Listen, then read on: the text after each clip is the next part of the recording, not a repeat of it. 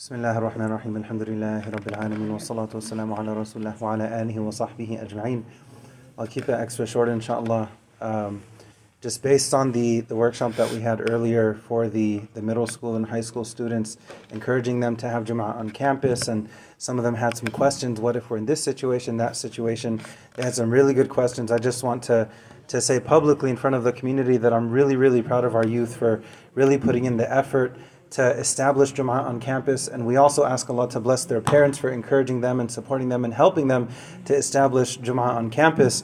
This whole effort, it reminds me of a surah that we're encouraged to connect with on a weekly basis, Suratul Kahf. And the name of the surah is derived from, out of the four main stories in the surah, the name is derived from the surah that specifically relates to youth. So when Allah is telling us about this small number, a handful of young men, إِنَّهُمْ فِتْيَةٌ آمَنُوا بِرَبِّهِمْ وَزِدْنَاهُمْ هُدًى. Allah says two things about them in this ayah, that they were young men.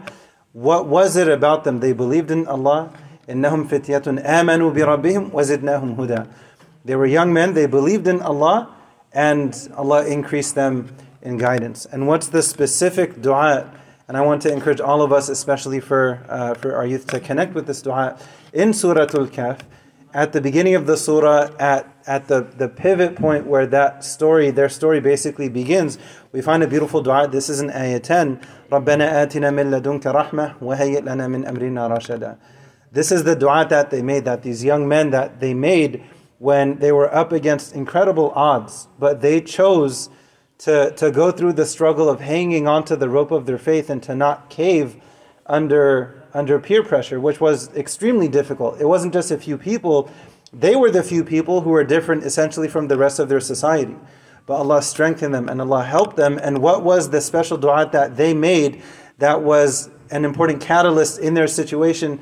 رَبَّنَا آتِنَا مِن لَدُنْكَ رَحْمَةً وَهَيِّئْ لَنَا مِنْ أَمْرِنَا رَشَدًا. They asked Allah in this dua primarily for two things. رَبَّنَا آتِنَا مِن لَدُنْكَ رَحْمَةً. They asked Allah for special mercy from Him that only He can give, and they asked Allah for guidance. So mercy and guidance, these are two things that need to go hand in hand. I'll conclude with this. What do we find in Surah Al-Fatiha?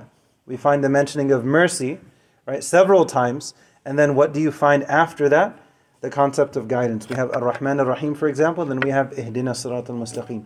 Mercy and guidance, the two are supposed to go hand in hand. We ask Allah to shower His mercy upon all of us, and we ask Allah to increase all of us in guidance. We ask Allah to bless our youth and to protect them. If they're on the straight path, we ask Allah to keep them on the straight path. And if they're struggling with that, we ask Allah to bring them back to the straight path and to give all of us tawfiq. Amin ya Rabbil Alameen. Wa akhiru da'wan alhamdulillahi Rabbil Alameen.